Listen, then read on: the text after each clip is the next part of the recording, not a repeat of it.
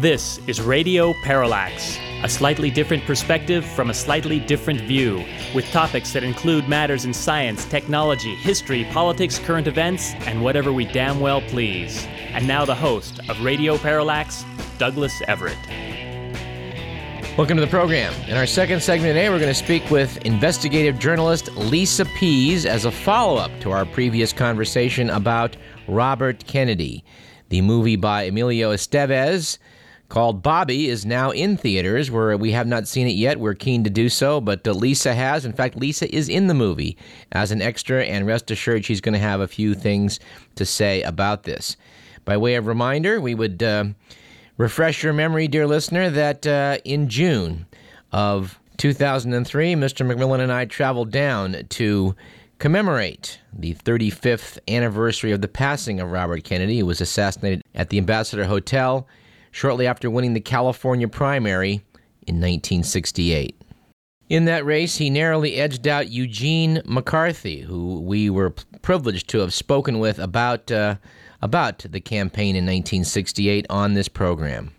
Lisa, myself, and Mr. McMillan traveled over to the Ambassador Hotel and were able to view many of the important locations in that famous hotel, such as the Coconut Grove Ballroom and the back steps that led to the pantry where the actual assassination of Robert Kennedy took place. Try as we might, we were not able to finagle access to the pantry area. Well, we'll talk about that and other things here in segment 2. Let's commence this program, as we like to do, with on this date in history, which is November 30th. In the year 1609, the true face of the moon was first seen by Galileo Galilei in Padua, Italy, as he turned his telescope toward it for the first time and made a drawing to record his discovery. Galileo's revolutionary treatise, Starry Messenger, which appeared the following March, showed an astonished public that the moon was a world, a cratered world, a new land to be explored. I was reminded of Galileo when I was down in San Jose a couple of weeks ago, and a good friend of mine was discussing his two boys now enrolled in Bellarmine High School. Bellarmine is run by the Jesuits and is well known for its high level of scholarship. It is also named after Cardinal Roberto Bellarmino, who was the man who put Galileo on trial for the Catholic Church. No, actually, we don't think that was really a good idea. To quote from Wikipedia, in 1612, opposition arose in the Church to the Copernican theories, which Galileo supported. In 1614, from the pulpit of Santa Maria Novella, Father Tommaso Caccini denounced Galileo's opinions on the motions of the earth, judging them dangerous and close to heresy. Galileo went to Rome to defend himself against these accusations, but in 1616, Cardinal Bellarmino personally handed Galileo an admonition enjoining him to neither advocate nor teach Copernican astronomy as religious doctrine. The question we ask here at Radio Parallax is, couldn't they have thought of a different guy to name the high school after down in San Jose in the middle of the 19th century? Of course, we would note that a guy we admire very much, Bernie Ward, a firebrand over there at KGO Radio. I believe he's on 5 nights a week and also does God Talk on Sunday morning. Bernie Ward used to teach down at Bellarmine High School. And many moons ago, when I was about, 23 years of age, finishing up my studies here at this great institution at UC Davis, I did note that my roommate, who I'd gone to high school with, had for his first 2 years attended Bellarmine. One day when I was puttering around the house over at 2nd and C Streets here in downtown Davis, there was a knock on the door. Pleasant-looking fellow popped his head in and asked if my roommate was around, and I said, no, he wasn't. He said, oh, well, just tell him Riley dropped by. When my roommate came home, I said, oh, a fellow came by to see you. You weren't here. His name was Riley. My roommate looked at me and says, you know who that guy is? I said, well, no. He said, oh, Riley Bechtel. His dad's president of the Bechtel Corporation. Was kind of curious when I saw Greg Palast's list of 52 major players in American politics, which came out a couple years back, to see that Riley Bechtel merited a card of his own. I sure wish back in the 70s I would have invited him in to have a beer and we could have chatted a bit. Would have been interesting. But alas, all I can say is, seemed like a nice fella. On November 30th, in 1872, and I'm afraid I can't resist this one, the world's first international soccer match was played at Hamilton Crescent in Glasgow between Scotland and England. The match was a goalless draw. And I'm sure that somewhere out there in Radio Land, Paul Dorn, you're waiting for me to say something now, aren't you? And I'm just going to leave it at that. Aww. And on November 30th, in 1954, the first modern instance of a meteorite striking a human being occurred at Sylacauga, Alabama, when a meteorite crashed through the roof of a house, bounced off a radio, and struck Elizabeth Hodges sleeping on a couch. The impact gave her a rather nasty bruise on the hip, but she was not permanently injured. Ancient Chinese records tell of people being injured or killed by falling meteorites, but the Sylacauga meteorite provided the first modern record of this type of human injury. And finally, on this date, November 30th, in 1956, in the United States, Douglas Edwards and the News makes the first use of videotape on television. I stand and gape at network rape. There's no escape from videotape. With cunning words, I was assured my vision was blurred.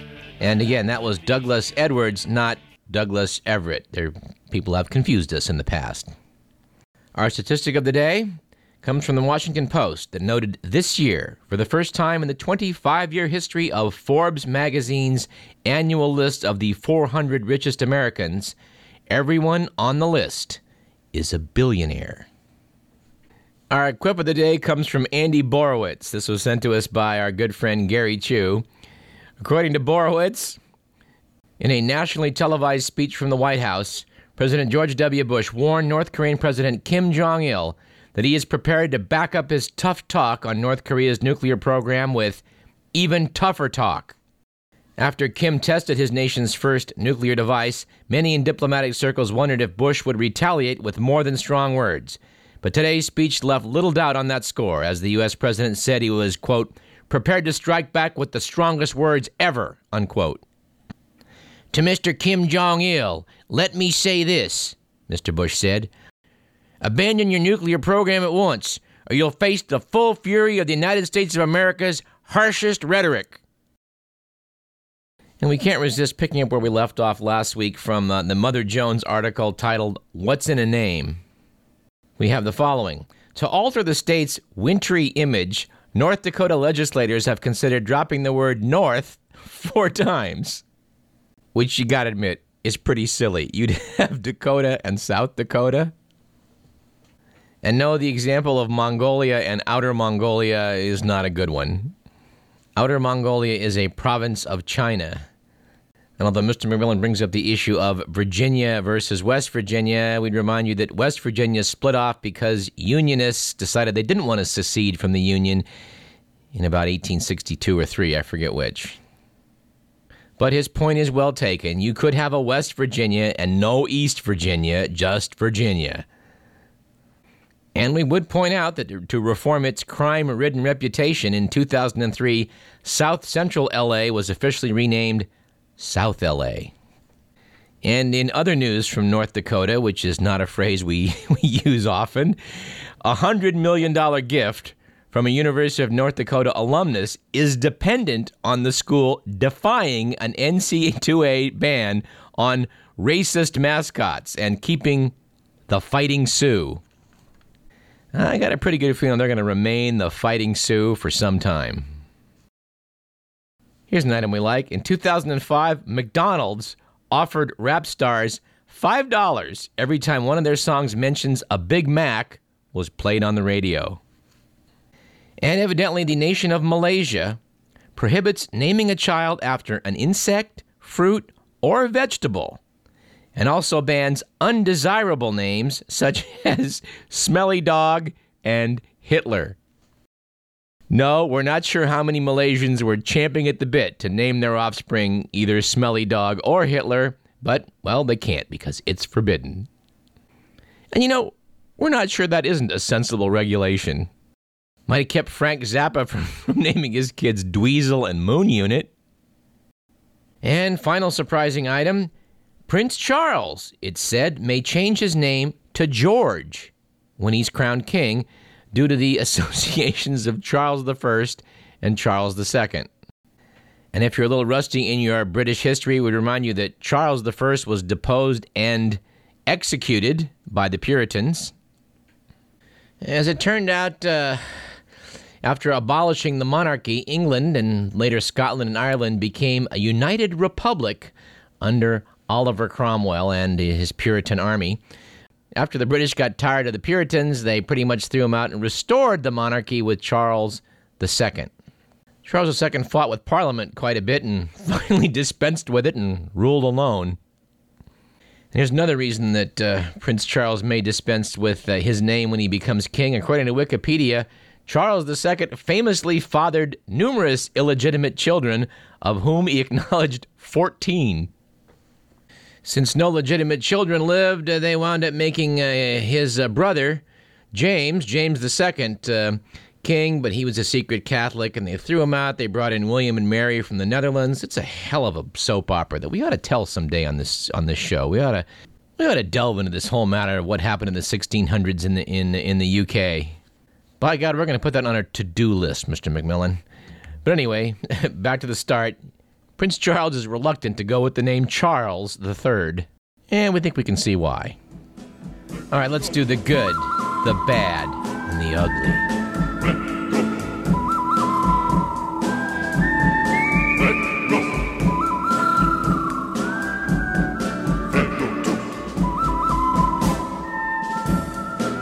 According to The Week magazine, last week was a good week for octogenarians, after German inventors unveiled the iStick, an intelligent walking stick that automatically calls an ambulance if its owner falls over. I guess they've done the life alert, I've fallen and I can't get up, one better. The magazine also noted that last week was a bad week for corporate speak, after a survey of office workers found that the use of management jargon by bosses lowers employee morale. Workers said they were particularly depressed by the terms getting one's ducks in a row and thinking outside the box. My personal favorite among managerial jackasses was after they'd screw up, they would suggest that the workforce would then have to really step up to the plate to help fix what they were ruining. But it appears that by any standards, last week was an ugly week for the Secret Service, after a thief snuck up behind First Daughter Barbara Bush and stole her purse and cell phone while she ate at a restaurant in Argentina. Secret Service agents were only yards away, yet apparently saw nothing. Then again, having been pickpocketed in Buenos Aires, I would say those Argentinians are pretty good. Heck, might have been the same guy. Anyway, that's the good, the bad, and the ugly.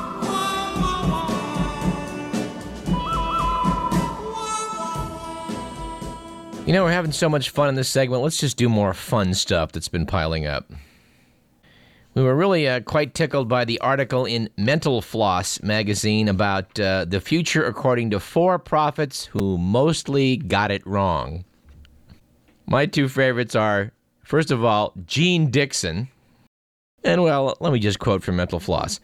Astrologer to the Reagans, Dixon wrote copiously. Our favorite work is her horoscope book for dogs. She made hundreds of predictions in the 50s, 60s, and 70s. What she got right?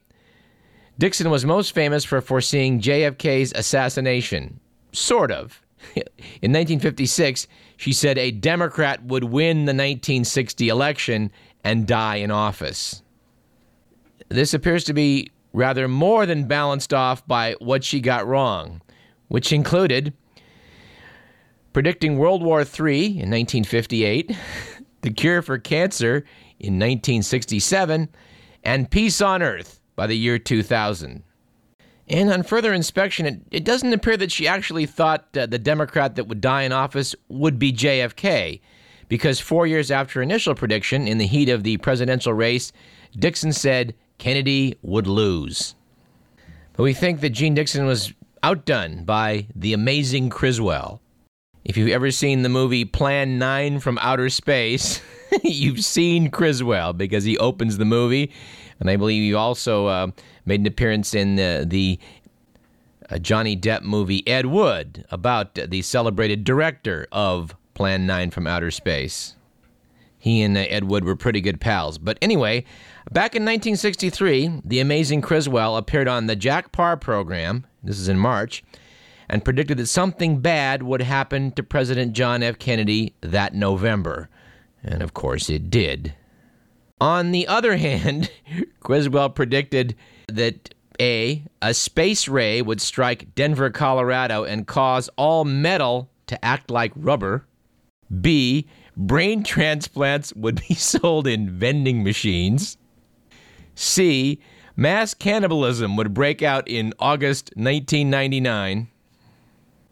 And my personal favorite, that Mae West would be elected President of the United States. And she would celebrate by taking her good friends Liberace and Criswell on a quick jaunt to the moon. And from an article titled Scatterbrained in the very same issue of Mental Floss, we noted this item, which has to come from the Oddball file. The article was about pitching professionally while under the influence of drugs. It talked about Doc Ellis, by all accounts a pretty eccentric baseball player.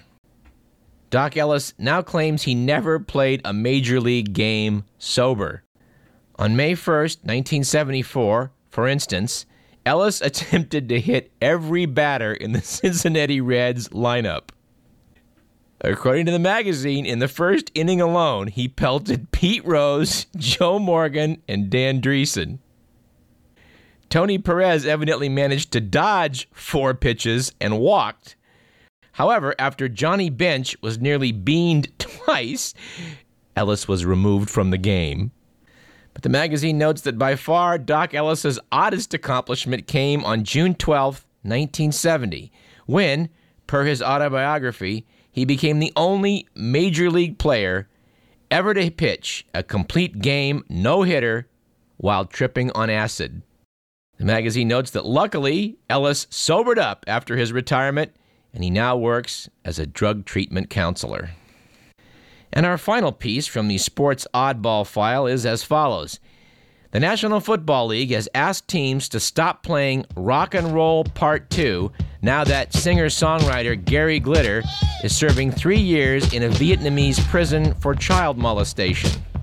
Several NFL teams have found substitutes for the one-word anthem.